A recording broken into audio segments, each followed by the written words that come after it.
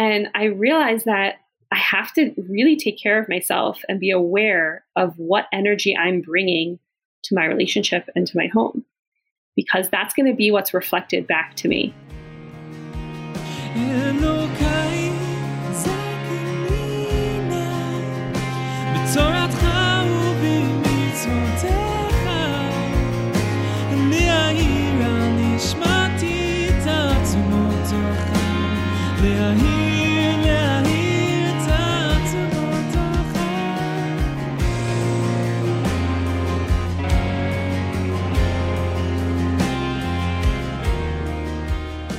Hi, I'm Tanya, and you are listening to Season 2 of Human and Holy, podcast where we discuss spiritual ideas in human terms.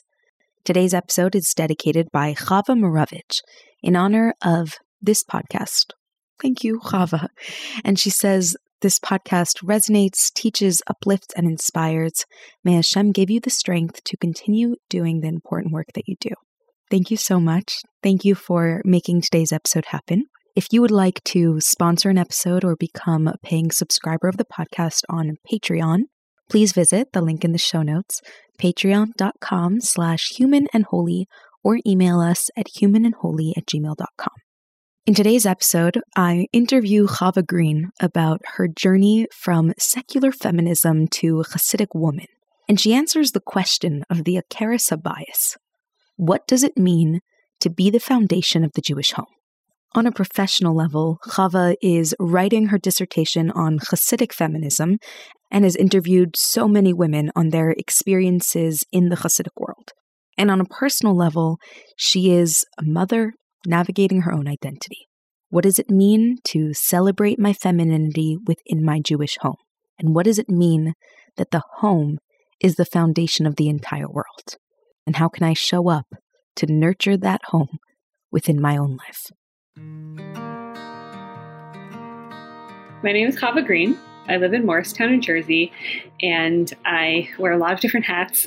I'm a PhD student writing my dissertation on Hasidic feminism at Emory University, and I'm in my fourth year. So wow. Tanya and I met. I interviewed her for my dissertation, and so I do that in the mornings, and then I work at the Cheder locally in the afternoons. My husband and I were on Shluchos for a few years, and now we do a lot of outreach and in-reach in our community, hosting, and there's a kollel here because we live near the yeshiva, and so we're quite involved with that as well. Awesome. I just need to say that you are just such a cool person. Okay. Just need to say that. Okay, thanks. But like, I really find that your schedule is so unique. Like, you're so steeped in the religious community and you're also doing your dissertation at Emory University. And the fact that you're doing both in one day is just like very symbolic. So tell us a little bit about, there is no one better to talk about this topic than you. So many people grapple with this idea. So many people question what role it has in their lives. I am so excited to hear from you because you can speak to your personal experience and also all the data that you've been collecting. So tell us first, what are we going to discuss today? And then we'll get more into your personal journey and how you've come to it. Okay, perfect. So the topic we're going to discuss today is what is the Akeres HaBayis, and what does that mean for women to be the Akeres HaBayis? In a lot of the Rebbe's Sichas, this concept just pops up over and over again. And in general, when he's talking to women, it will just be inserted there. And I struggled with this for a while in terms of my dissertation because I thought, what is the actual meaning of the Akeres HaBayis? Because every time it's brought up, I feel like it's pointing to another topic. Like the Akeres HaBayis was just kind of general concept. And underneath it was like all of these different things, like a woman's own Torah study or the chinuch of the children or the atmosphere in the home. I was trying to think, so what is it on its own? And I realized that's totally the wrong way to look at it. The point is, it's an encompassing concept. It's the foundation that everything else rests upon, which makes sense because Akeres means the foundation of the home. I was also speaking to somebody and she said it's the Ikar can also mean the root. So the roots of it, the thing that keeps it stable. So in my research, it's come up a bunch of times, and I thought I'd just talk about two different places where the Rebbe talks about it so we can have something concrete. I love going to sources, so that's like my first thing that I do. First place to look. Okay. Yeah, exactly. Also, because these concepts are very, I would say, emotionally tied for people, it's something that I struggle with a lot. And I think that in our day and age, when you say things about women's role, it can come with a lot of baggage. So for me, I like to just know the Rebbe's exact wording, because then for me, it feels like I'm on stable ground. That's the emes. It's clear. So the first place where I was reading this is in a sikh about Yaakov and Rachel, and why Yaakov is buried with the other patriarchs, and Rachel is buried somewhere totally different. And, you could say that that's like a disadvantage that she wasn't buried there. Like, why is that something positive for her? So the Rebbe says that even though men and women were created to serve their creator equally, they have a different place, a different experience in what that looks like. And a man's avoda, his service of God, is, in a sense, is begila. It's revealed. It's all these things that he does. And a woman's relationship with Judaism is something essential. So the Rebbe always says that there's an advantage to women's avoda, to her service, which I find interesting, because if the Rebbe was always saying there's an advantage to men's service, I would be like a little bit miffed. So I think it's interesting that it goes the other way, but I think it's to balance things out, because it seems that a man's service is a little bit better. All these things are just revealed for him that he's davening and learning. And in this particular sikha, the Rebbe says there could be an aspect of yeshus, of ego to that a woman gets to avoid. So interesting. I would say it also makes it more difficult, because you don't get that ego satisfaction. Exactly. Like, you're like, well, who's praising all of my effort, hidden in the home? Okay, that's the second part. But so the point of this one is that, what is the Ikeres Habayis? She's doing something that's internal and that's essential for everybody that's around her. And so in this particular application of it, Yaakov needs to be buried with the patriarchs, because that's a place of revealed Kedusha. Rachel was buried somewhere that's, in a sense, deeper than revealed Kedusha.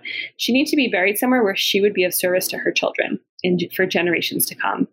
And so the Rebbe says the reason she's buried there is because when the Jewish people went into exile, she could daven for them and cry for them, cry out to Hashem for them. And these were children that sinned and were exiled. Like, we're not talking about tzaddikim, like these holy people. Rachel needed to be there because she was connected to the essence of what it means to be a Jew. And that's why Jewish identity comes from the mother. So you can see right away when I'm talking about the Ikeres Habayis, it includes all of these different things. The home is just the beginning of it. But this concept really starts branching out into what does it mean to be a woman and what's our responsibility.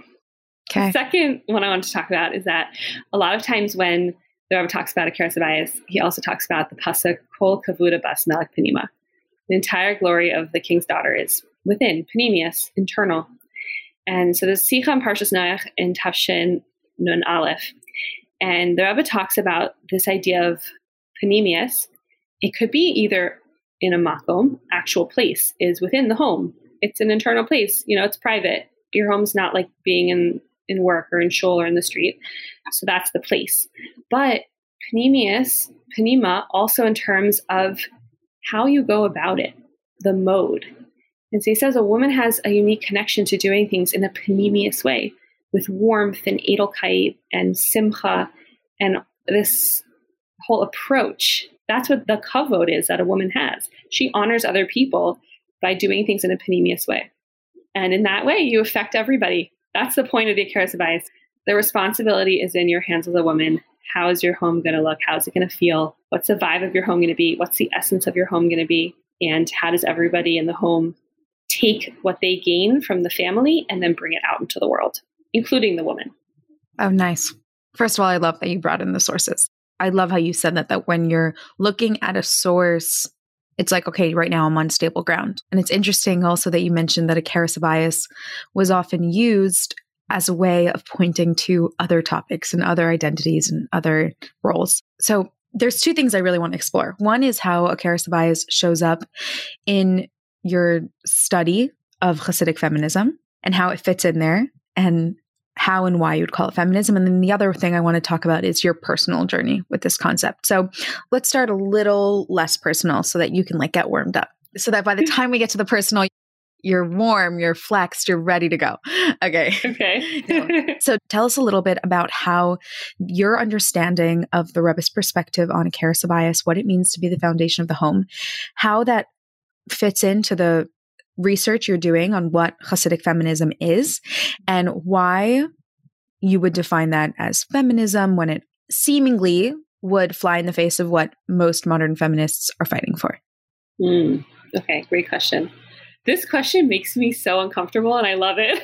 Oh, sorry. No, it's good. This is my struggle of my life. You said, let's start with the abstract and then get personal. For me, they're so intermeshed. There's really no way for me to separate them because I feel so deeply that it matters that I'm a woman and that I dig deep into what that means and I don't run away from it. And I think that a lot of my experiences with academic feminism has been the logical part of my brain just fighting that and saying, but why does it have to be that way? Or maybe it doesn't have to be that way. Or maybe the implications of what it means that I'm a woman are created by society and not real. And we should change them. Right. And so I have the mind and the heart battling. And in a sense, that's kind of the battle between the secular feminism and Hasidic feminism. Hasidic feminism says there is an essence. It means something that God made you as a woman and you have the ability to bring life into the world and you have unique traits and strengths that are different between men and women. And even within Hasidus, there's a notion of hiskalalus, that they intersect and are inter-included in each other. So it's never black and white, but there is something essential about being a woman. And that's the foundation of Hasidic feminism.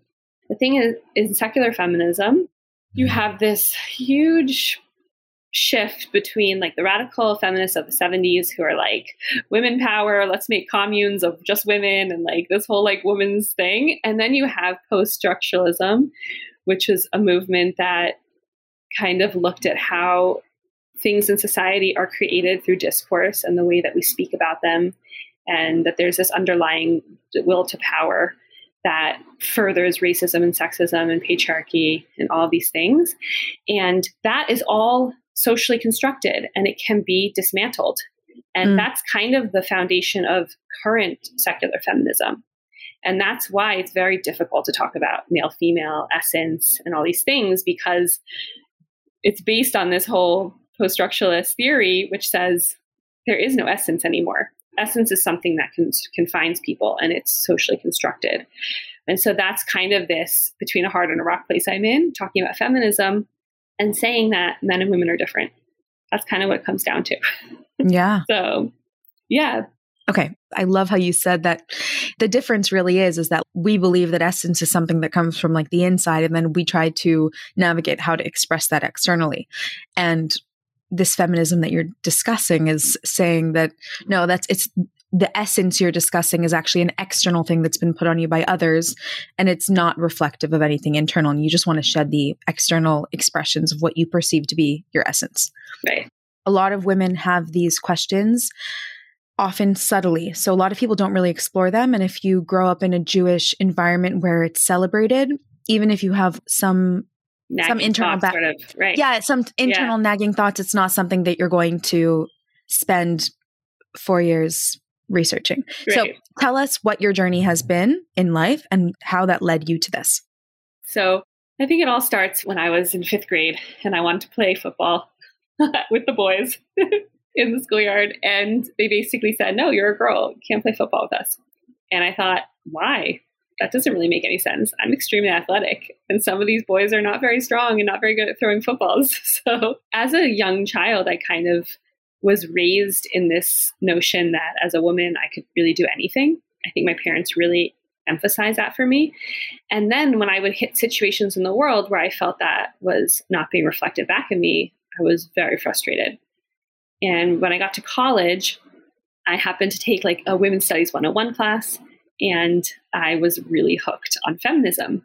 I think part of me has, to go back to this essential masculine feminine thing, I think I have kind of a masculine way of thinking about things sometimes.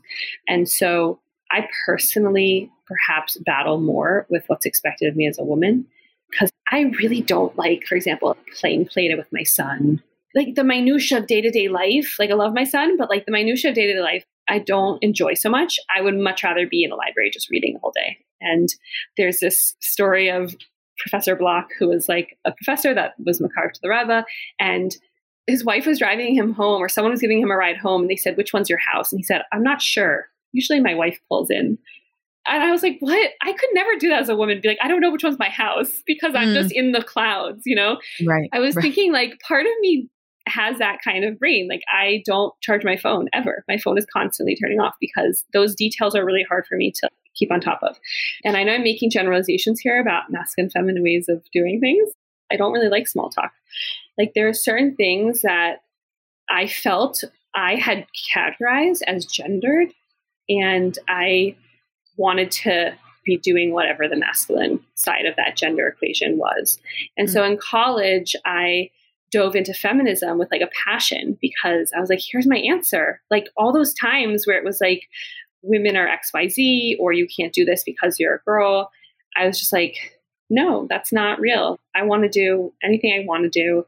And all these issues I saw in the world, I felt like were something that I personally wanted to be involved with solving. And I got really into like social justice. Okay. So that's like the feminism side. Then I went on Birthright when I was a sophomore, and my grandfather had passed away, and I was having basically an existential crisis at like 20 years old. And I was like, oh my gosh, I was really close to my grandparents. My grandfather passed away. I actually had this like prophetic dream the night before he died that someone in my family died. And I woke up and I was like, oh my gosh, that's really scary. And then my dad called me and said, your grandfather passed away last night. And I was like, oh my goodness, that's really weird. Like nothing like that had ever happened to me before. I wasn't particularly like a spiritual person. Like I was into meditation-y things, but like that, all of a sudden I felt that there's something beyond the world that I live in that I don't really understand. So that winter I went on Birthright, and all of a sudden I was exposed to this whole Jewish reality of thinking about life as a Jew. And I never had thought about this before. I was raised in like a totally secular home. And I spent basically the next 4 years balancing my love for Judaism and my feminist interest. And it's so hard to answer this question on one foot. Like you see that my mind is going all these different directions because it's not really like a linear experience. You know, when I look back, it kind of shifts and different things become important. Does that make sense? Oh, interesting. Like you notice different points as significant. Yeah, especially in this context. You know, the first thing I start talking about is playing Play with my son. Obviously, that didn't exist when I was 18 in college. Right. But for me, it somehow makes sense that I've had this passion for understanding what gender means for my whole life. And I try to always think why. Like, why is this my thing that I'm so interested in? And I'm not really sure. I think that Hashem gives us a shlichus, like gives us our unique mission in the world. And for some reason, this is mine. I am so moved by the way you have taken your interest and really leaned into it. Like the fact that you decided to choose a more Jewish connected lifestyle, and you took along your entire self, and you said like wrestling with it, figuring it out, you know, still figuring out what does it mean to be a Jewish woman? What does it mean to be Chava? What is my role here? And how do I reveal that essence? And at the beginning, you said something about how you think it's important to acknowledge what is uniquely feminine about you and to express that in your life, even if you said you naturally are drawn to what would be considered more traditionally masculine. Yeah, I said, I don't want to run away from what it means to be a woman. I have this more traditionally masculine way of thinking about things and doing things. But at the end of the day, I was put into this body, and I have aspects of myself that I love, that I, you know, enjoy cooking and making my home beautiful and hosting, and people come over and say, oh, your home's so nice and you have such good food. That gives me real deep satisfaction. You know, I don't think that's like a surface level thing. I think that that's a really big part of who I am. But when it comes to being out in the world, how do I navigate the two different parts of myself? I love that. I love how you said that you don't want to run away from what it means to be a woman, because you could live a religious lifestyle, do everything that is quote unquote expected of you, but still have this internal conflict, which is like, I'm a little resentful about all these things I have to do. And you're doing the exact opposite. To me, it seems like instead of burying those resentments, you're actually like holding it all to the light to say, what does it really mean to be a woman, a Jewish woman, and how am I going to express that in my life? So what have you found? You brought up some sources where the Rebbe spoke about being an Ikeres bias. You spoke about your own personal journey through feminism and your own Jewish journey, which brought you to where you are today, a Chabad woman living in Morristown, studying for a PhD in Hasidic feminism and also teaching in the Cheder. So what have you found, right? That juxtaposition, Chava, is like, it's very unique. So what have you found about what it means to be a Jewish woman, and how are you trying to incorporate that in your life? So to go back to the Ikeres bias, what I see it meaning is that I have tremendous responsibility and impact. My actions have consequences.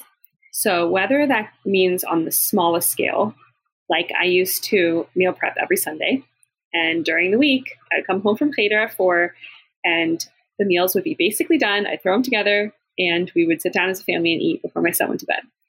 If there was a week where I didn't fully meal prep, and then one day I came home and the food's not ready, and I'm stressed, and I'm like running around the kitchen, and then my son feels my stress, and then my husband's hungry, and the whole night could literally spiral out of control because I didn't put in the effort in the beginning of the week.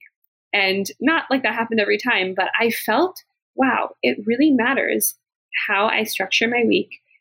The small choices that I make, it affects my whole family. And not in like a scary, intense way, but in a way I was like, okay, this is something that I want to focus on now because I saw the consequences of not doing that. Now look at it on like the global scale. So the effort that I put into my home, and I work on learning about parenting for my son, future children, God willing, and the work I put into having shalom bayis with my husband, and all of those things that I do, and then on also my own personal mission and my shlichus of what I'm doing to impact the world. All of those things, they have this giant ripple effect. They affect everybody that the people in my home interact with. My son when he goes to school, my husband when he goes to work, me when I'm in graduate school. The foundation I create in my house of like hopefully calm and connection to Hashem and to each other, that starts having this ripple effect. And someone I spoke to, she said it beautifully. She said, a healthy Jewish home creates a healthy Jewish neighborhood, creates a healthy Jewish community, creates a healthy world, and creates a healthy Am Yisrael for future generations. It's not even like just now, it's like the whole future of our reality. It could all come back to my shoulders and like decisions that I make. So really tiny decisions. And for me, this has been super, super clear in my marriage because when I first got married, I had a lot of anxiety that was kind of undiagnosed. Like I didn't realize how much I was struggling with anxiety. And my first year of marriage was really hard because I was like bringing anxious thoughts into my relationship all the time. And it caused like a lot of stress with me and my husband. And over the past 4 years, I started realizing that a lot of the things I was thinking just like were not true. It was anxiety. And in the past year or so, you know, I went to therapy, went to marriage counseling, went to all these different things. In the past year or so, my anxiety has really been under control. And I see a huge difference in my entire life. Obviously, personally, because I'm not struggling as much with mental health issues, but just seeing my relationship with my husband, we just don't get into these big arguments anymore because I am coming from like a safe, stable place. And I realize that I have to really take care of myself and be aware of what energy I'm bringing to my relationship and to my home, because that's going to be what's reflected back to me. That's another one of the reasons why I want to talk about this topic, because I think that my personal experience has made it really clear to me that where I am emotionally, physically, spiritually, that's going to set the whole direction of my family. I like how you said a healthy home creates a healthy community, creates a healthy world. In Jewish life, a mikveh takes precedence over a shul because the Jewish home takes precedence over a shul. Like the home is actually the heartbeat of Judaism more than the shul is. And in the past 2 years, you've really seen how all the synagogues can be shut down and Jewish life is alive and well. If the home is interested in engaging with God, if the home is interested in engaging with healthy habits, like you brought up anxiety and like a wholesome space, then that is going to be perpetuated no matter how many synagogues and yeshivas and schools are shut down. What do you think is the difference between the role a woman plays in setting the tone of her home and the role your husband plays in setting the tone of your home? So is this a uniquely feminine thing? If so, why? That's a really good question. It's hard for me to answer. I'm not really sure, honestly. I think that, like I said, if we just take approach of the world without thinking about what the Jewish approach, you would kind of say that whoever spends the most time in the home is the one who's creating that environment, right? Like if the father is home with the kids and the mother's out in the world, then isn't he the one who's there setting the tone, making the small decisions, all those things? But I don't necessarily know if it's really just the amount of time you spend. I think that there's a different quality that men and women have in interpersonal relationships. And I think that's kind of what it comes down to. That's one of the reasons I brought up my experience with anxiety, because I feel like that's something unrelated to motherhood in particular. I think it's important to understand that the Akeres Habayis is not just about being a mother. It's also about the relationship between you and everybody in your house. But I think that for me personally, to understand this better, I really experienced it more clearly once I had my son. So like the physical experience of being a woman and what that involves is very different, creates a very different relationship between me and the people in my house versus my husband. Because first of all, the relationship I have with my son, the fact that it changed my entire life overnight, every single aspect of it, was not necessarily the case for my husband. He became a father and everything changed for him. But once things settled down, I became responsible for my son in a way that I don't know. And this is really hard to say. I don't want to like say anti-feminist things, but on the other hand, I feel like I'm speaking from my personal experience, but I also think that there's an aspect of this that just really comes from within the Rebbe Sichas, that women have a natural warmth and a natural way of connecting through interpersonal relationships, like he said, that has edelkeit, that has this panemius. And I see it a lot with child rearing because, like, for example, this morning, my son did not want to say Moda Ani and wash his hands and like do all the Jewish things in the morning. He just wanted to have a kind bar because it has chocolate on it. And my husband was like, you have to do it. You have to say Moda Ani. Like, if you want a treat, say Moda Ani. And I just kind of waited and like let my husband try it. And my son was like resisting. And I said, and I've learned this from a lot of people, like I didn't come up with this, obviously, but I said to him, Menachem, I think the Yetzer Hara is telling you that you don't want to say Moda Ani. But Hashem wants you to say Moda Ani. What do you think? What do you want to do? He looks at me, he's like, Moda Ani. And then at the end he said, I did what Hashem wanted. And I was like, I can't believe that worked. Like, that was incredible, you know? But I have this intuition that I think that he needs something like soft and gentle and just not so intense. And this is also in this Sikha from Parshas Noach, that a masculine approach, not necessarily every man, but just I can also take this approach sometimes as a mother. And I'm like, you need to do this thing that I want you to do. Do it now. You know, it's like just that approach of, I don't really care if you want it or not. It's good for you and you need to do it. And we all have to tap into that masculine approach. But the much better and long lasting approach is the feminine approach. And the Rebbe says men and boys should learn also how to do this, which is to speak to the person so that they themselves want to do that thing. And that's the Panemius approach. And when Mashiach comes, that's the only approaches that's going to exist, because we're all going to see Hashem. We're all going to understand the internal truth of reality. So we're going to want to do good things from ourselves.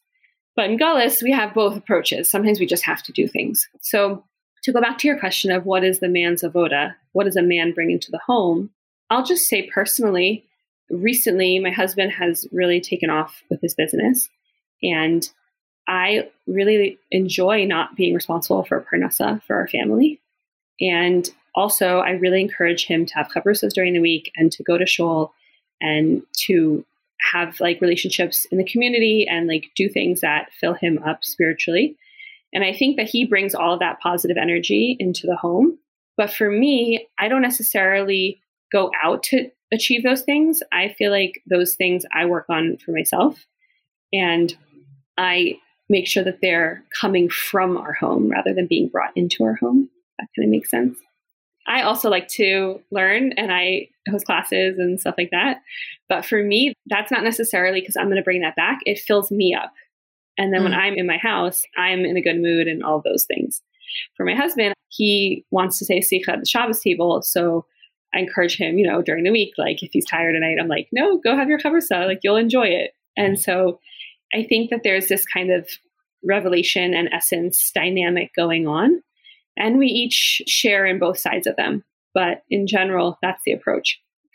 I read this article today on this secular mother's blog. And the woman said, when my husband and I met and we were going to have our child, we were like, we're going to be co-parents. We're going to share everything. And then the whole article was about how it totally didn't work. And she just started taking on all of the traditionally motherly roles. And she was like blaming society for it. That like the workforce or the doctor or this or that, everything else. And I was just thinking like, that just doesn't ring true to me. I feel like there's a real benefit of just thinking, yeah, maybe I do have more responsibility in my home, and that's going to positively impact me and my relationship with Hashem if I invest in it. Wow, there's a lot just now. Taking it all the way back to the beginning of your answer, when you spoke about not wanting to be anti-feminist, when you said that a woman has natural warmth. And I just want to suggest that maybe sometimes some of us, and definitely those of us who have been influenced by the world's perspective on what a woman is and what a woman should be or should accomplish or should do or what her role should be, etc. Sometimes it's like an inability to soften, and that is coming from an external pressure to be more harsh and to be tougher. And you see, I've seen so many women who, as they get older, they begin to soften and they say, I was so resistant to motherhood and now I embrace it. I was so resistant to my traditional role as a woman and now I embrace it. I really like the way you pinpointed the differentiation between expressing essence and taking from outside and bringing it in, and how there is something distinctly feminine about that. And often when we internalize external noise, we're unable to access that essence inside of us, to give ourselves permission to enjoy things that feel womanly or feel feminine. And we tell ourselves no, that's society telling you that you value that. And it's like, maybe I actually like this. Maybe I actually enjoy it. How do you differentiate between those two voices? The voice of your essence and the voice of the world telling you what a woman is and should be. Yeah, so challenging. For me, it always goes back to educating myself, to learning Chassidus, to learning Torah, to trying to find within the sources just clear answers, and then also from my own personal mentors, my mashpia, asking a Rav, is this true or not? After I had my son and I had postpartum anxiety, and I read this article in the Der Hair about having a large family, and I'm like, do I want to not get pregnant right now because I just think I need more time, and because I'm not ready, and the world tells me you're going to have a baby right after another baby, all these things? Or is it because I actually have postpartum anxiety and I should wait? And this Der Hair article just basically presented, the Rebbe was opposed to family planning, and he was talking to frum people saying you shouldn't space out your children. And I called my Rav, and the Rav said, no, you should probably wait a little bit if you're still having active anxiety and all these things. And so I wasn't sure where the voices were coming from. I was really struggling with it. And then the worst is when you think, is that a Hasidic Yetzer Hara? You're that's a really good reason, but it's still the Yetzer Hara. It's still not a real, so you're saying the secular world, but even within the Jewish world, you can have a thought that's not true for you personally, So I try not to rely on my own thoughts, because also my experiences with anxiety is I can have thoughts that are not true, and I can get really caught on those. So I go back to the Rebbe's sources. I try to think about what is a Jewish approach. And also I like to keep, like I said, I go on this secular moms podcast sometimes, because I like to see what the articles are about and how people are speaking about things. And one of the reasons I go on it is because I like to gauge my reaction. If I read something that really bothers me, I'm like, where is that coming from? And then I kind of like sit on it and think about it a little bit. Like I read this thing about this woman saying, I don't play with my kids. Toys are for kids. They're not for adults. I don't play with my kids. And at first it really bothered me. I was like, oh, what do you mean? Like you had children. What's the point of having children if you're like, I don't play with my kids? Like I leave them at home when I go to work. And then I realized, you know why that article bothered me? Because like I said, I don't like playing with kids. I'm working the cheder. What do I like? I like trying to sneak in like Hasidic stories and like saying brachas with them. And like, I like the more abstract chinuch aspect of it, but I don't like to sit on the floor and play with blocks. It's my personality. So I had to think, why does that bother me so much?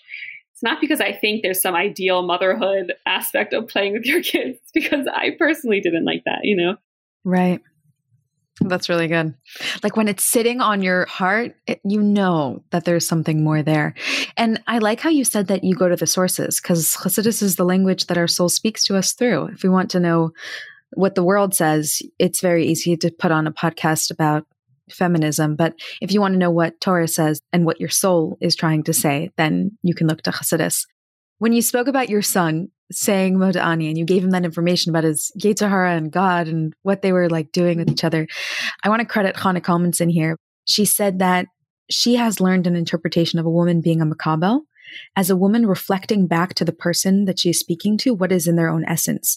So when you are listening to someone and you're asking the right questions and you're really like seeing them for who they are, then you're able to truly receive them and then reflect that right back to them so they could see themselves in their truest essence and truest potential.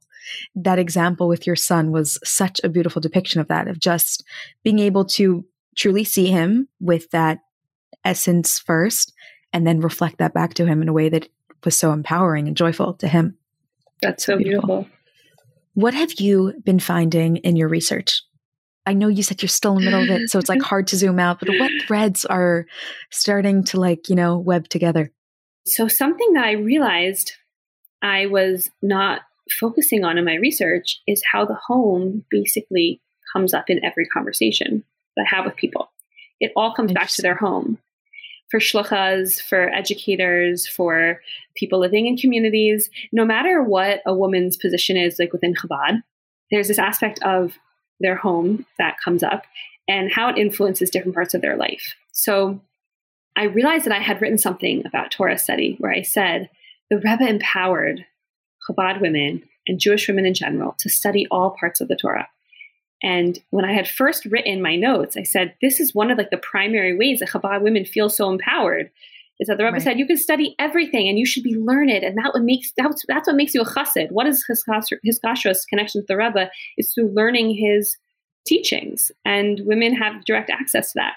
And so I wrote in my notes, it's not only that a woman is responsible for the home and for the children, but she also learns Torah. And I realized that I was looking at it backwards. What do you mean it's not only that she's responsible for the home? The fact that she's responsible for the home is one of the reasons the Rebbe says that she has to be learned, because she is responsible for the ripple effect that I said. The whole community rests on her shoulders. So when I am speaking to my son about Yetzer Hara and Hashem, it's because, Baruch Hashem, I'm actively learning and I have that mindset of Chassidus and of connection to Hashem as like my thing that I'm trying to live with. And so when I interact with people, it flows from that. So when the Rebbe was talking about women studying Torah, you could say maybe it's a lower level because it's not like Lashma. It has like a goal, which is to influence other people. But on the other hand, how beautiful is that you're filling yourself up to give. So in my research, I've noticed a lot. Let me give a few examples. So one that was really beautiful is that I love doing intergenerational interviews. So I'll interview like a woman and then her mother. And then if she's like middle-aged, maybe even her teenage daughter. And I like kind of within one family get this like whole span of different experiences. Whoa. And it's really cool. Yeah. So one family that I spoke to, all the women brought up this same story. And I realized, oh, this is something that in their family is like a paradigm that they live with. And it was about I believe, the mother or grandmother of who I was speaking to. And they said that there was this tribute event to her, I think in Pittsburgh. And one of the things that was said about her by a son-in-law was that she did not influence the world by going out into the world. She influenced the world by expanding the walls of her home so the world was included in it. And I thought, wow, that's super powerful. First of all, what a beautiful statement. It's so concise and it has so much within it. And what they were saying was that, well, I don't know exactly what they meant. I'll just say what I understood, which is that by the home that she created, it had this like outward radiating factor that changed her community and the world at large through, generations of people that were affected by her, and also in where she lived. But she didn't necessarily do it by going out into the world. Her home was like this lighthouse that just shone and affected everything. And it was interesting because the women I spoke to that are her descendants have had huge impacts on their shluchas wherever they are. And her granddaughter actually wrote this curriculum that shluchas use to talk about Jewish women on campus. And she talked about going back to her mother and having these back and forth conversations about all of these things. And I was thinking the chain of educated women that came from the grandmother, it's so cool to see people that are really, really invested in their Yiddishkeit. And this is another thing that has come up in my conversations and my research, which is that there are people that grow up in a Chabad family that don't necessarily stay religious or connected to their Judaism. And I don't want to ignore that aspect or wash over it, but I want to think about and also not necessarily use anyone's personal example because it's a very private, emotional thing. But how do people react to that when a child doesn't have the same investment? And then also for me to look within a family, what are the factors that seem to be creating a really, really inspired next generation of Chabad women? And a lot of it is the empowerment that they feel from their mothers and from their home. And that's something that's come up a lot. So this thread of the home has been really interesting. There's a ton of other things in my research that I could talk about, but we'll save that for the book. Oh my gosh, no, we want a little more. That's not enough. That was a snippet, but that was not enough. Before you continue though, I think it's really beautiful that you said that the home came up so often throughout the research. And it is really a testament to the idea that home is not just home for those around us, it's also home for ourselves.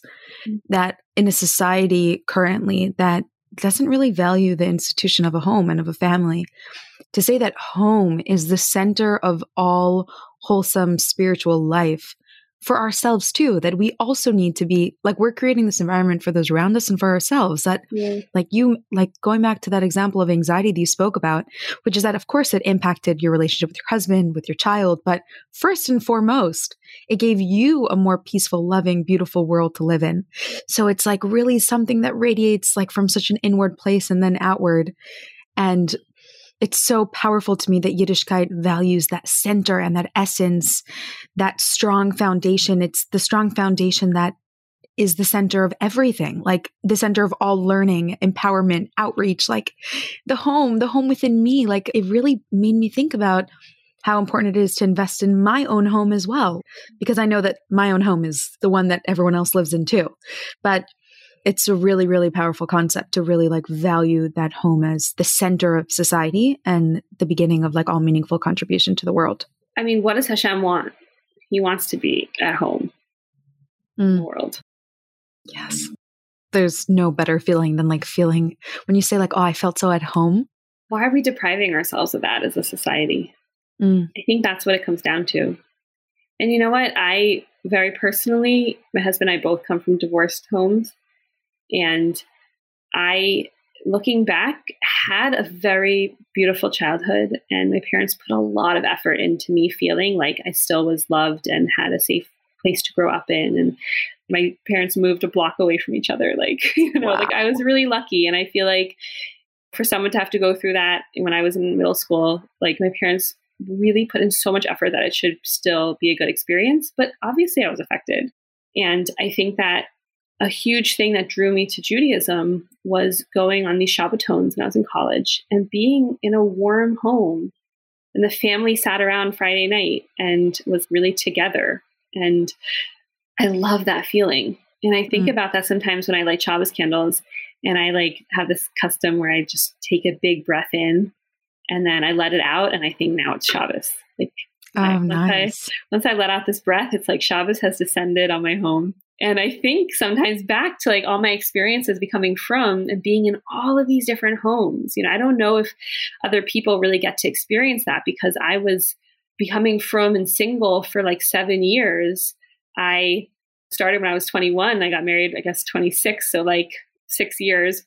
And I spent every Shabbos in someone else's house, Wow. I was always experiencing these different homes for Shabbos. And I saw across the Jewish spectrum what a home feels like. And now that I have my own home, thank God, I just treasure it so much. Oh, wow. That is so powerful. And when you talk, it's so obvious that it's not woman creating a home to the exclusion of all else.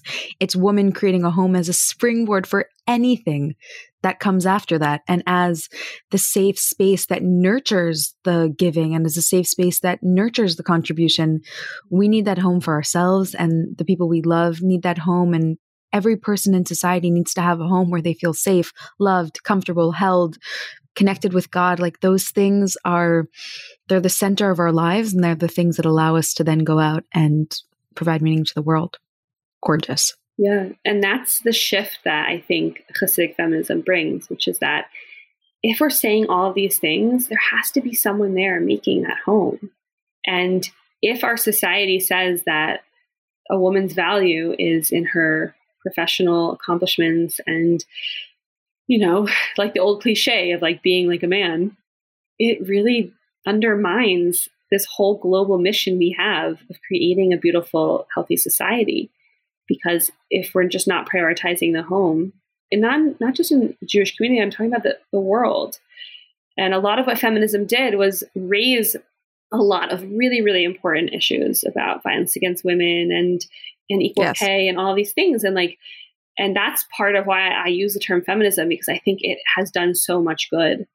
But at the end of the day, we lost some sort of human element of it, which is that children need families to grow up in, and someone has to be creating that. And I think that the woman has a really special, unique way of doing that.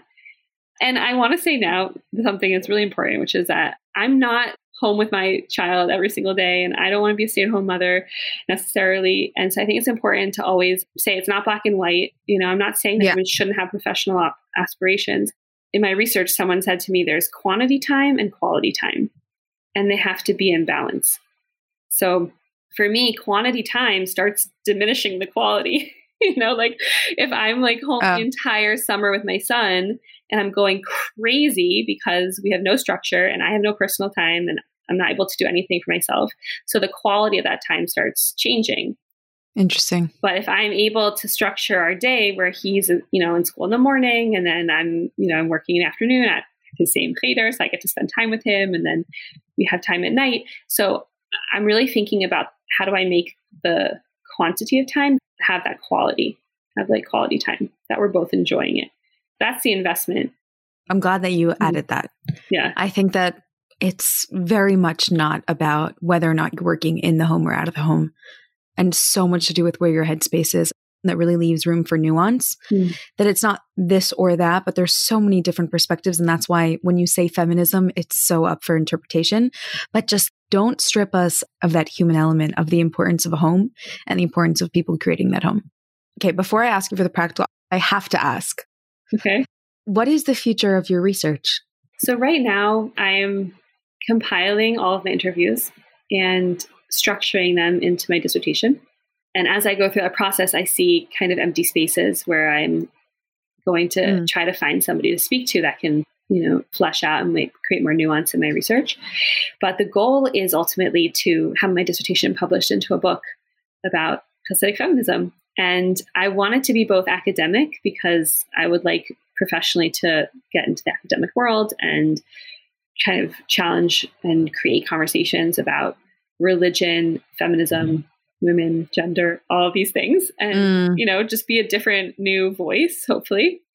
You're brave. At the same time, I would like it to be kind of a crossover that would be accessible for a popular audience, to also have the conversations that are happening among people outside of academia, hopefully be a little bit more nuanced and have some of these sources easily translated and accessible, and how they exist through the lens of all the different people that I've interviewed.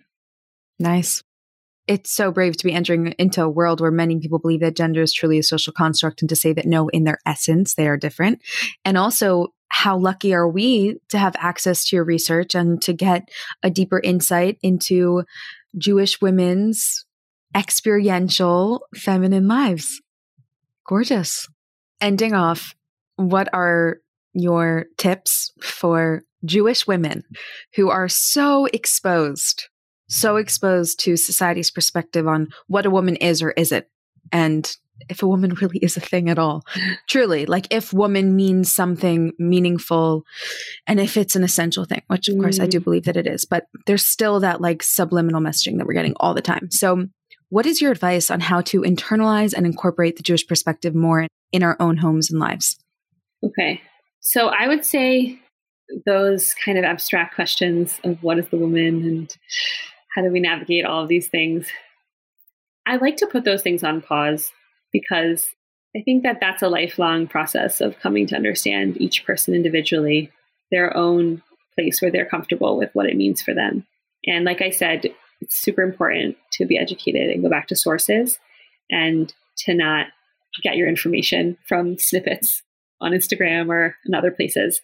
I'm saying even for Jewish information, go for it, like learn. And secular information, a lot of people have an understanding of feminism that I think is very surface level. And there's actually a lot of nuance to feminism and depth and good things we can take from it. So I would say if this is something that interests people, they should do some research, just like I'm doing. Okay, practical tips though. I think what it comes down to being in a Akeres Habayis is really being conscious of where we're devoting our energy, because that's what's going to be reflected in the rest of our lives and in our home. So I noticed for me, I started trying to say chitas again a few months ago, and it really changed my day. I wake up in the morning, and the first thing I look at on my phone is the Hayom Yom and Sefer Mitzvahs, and I say it out loud to my son, and it just sets me off in like, okay, I'm a Jew, and like I'm having a Jewish start to my day after I say brachas, but and I am trying to incorporate davening and learning in a way that's not stressful and doesn't feel like an obligation. But in a way that's actually coming from me. And it was hard. I had a lot of like Yetzer Hara resistance for a long time. And when you have a baby, then all this stuff gets put on pause. But the idea is stay connected. So for me, that meant like knowing what the Parsha is. It really bothered me that after my son was born, he was like 2.5, and I didn't have another baby yet. And I didn't know what the Parsha was. I'm like, I have no excuse, I want to be connected. I want to be tapped in. So sometimes I would think like self-care means going to get acupuncture, going shopping and things like that. And yeah, those things can be really important. But sometimes I would do those things and I wouldn't feel filled afterwards. I would feel kind of the same. And I would think before I went shopping, oh, this is what I need to feel better, to feel like ready for the rest of my week or something like that.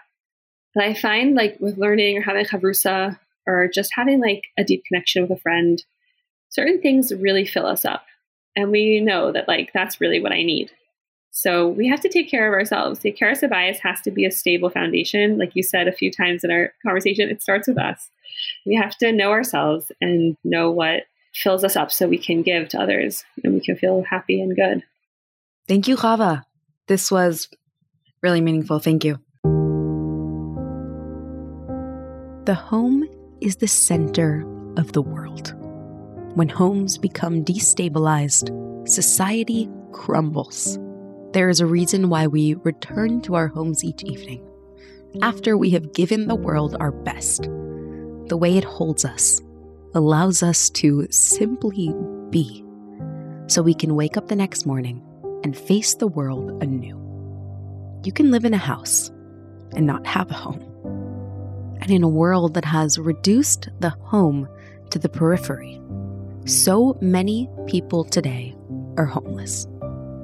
The 3 mitzvahs of a woman are challah, candle lighting, taharas hamishpacha. Challah, the bread of the home, the food that nourishes and sustains us. The comfort food, the couch we sink into after a long day. The morning routine, the bathroom that may not be perfect, but is ours. Candle lighting, the fire that lights up our homes internally. The way the emotional temperature of our childhood home creates the mirror that we hold up to ourselves all our lives. The way our internal voice illuminates or darkens our path. The way we absorb energy that builds the blueprints of our nervous systems, that soothes or aggravates us each time we return home. Taharas hamishpacha. A woman counts her days, goes to the mikveh, immerses in pure waters. God's sanctity is welcomed into the intimacy of creation, into the spaces where no one else can see. That unknowable, sacred aspect of a home. The way it allows you to access someplace deep inside you. The way you cannot articulate what it feels like to come home. A Jewish home is immersed in the intimacy of a private relationship with God. The way no young child notices their mother slipping out in the evening, but whose home is nonetheless permeated with the purity of her tefillah. The way children are kindled by nothing more than the radiant energy of a mother so deeply at home within her own soul. And the way the world is kindled by nothing more than the radiant energy of human beings at home within their own souls. The Jewish home is built on 3 things: physical nourishment, emotional warmth and well-being, and something sacred, untouchable, divine. Challah, candle lighting, taharas hamishpacha. Home within you, home for the ones you love, home for those you welcome into your private walls. Akeres Habayis does not mean foundation of the home to the exclusion of all else. It means home as the birthing point, the incubator, the place to come back to and gather strength from. Home as the beginning of all meaningful contribution to the world.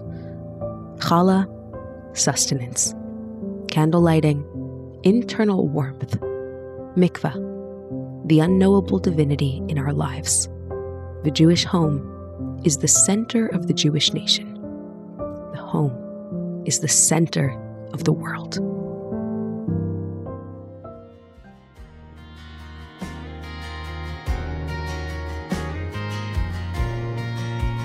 אלוקיי זכני נא בתורתך ובמצוותיך לחבר את נשמתי תמיד אליך לחבר. Thank you so much for listening. I hope you enjoyed today's episode. As always, you can find me on Instagram at humanandholy or via email at humanandholy@gmail.com. New episodes of the podcast come out every single Sunday morning. If you don't want to miss a single episode, then hit the subscribe button.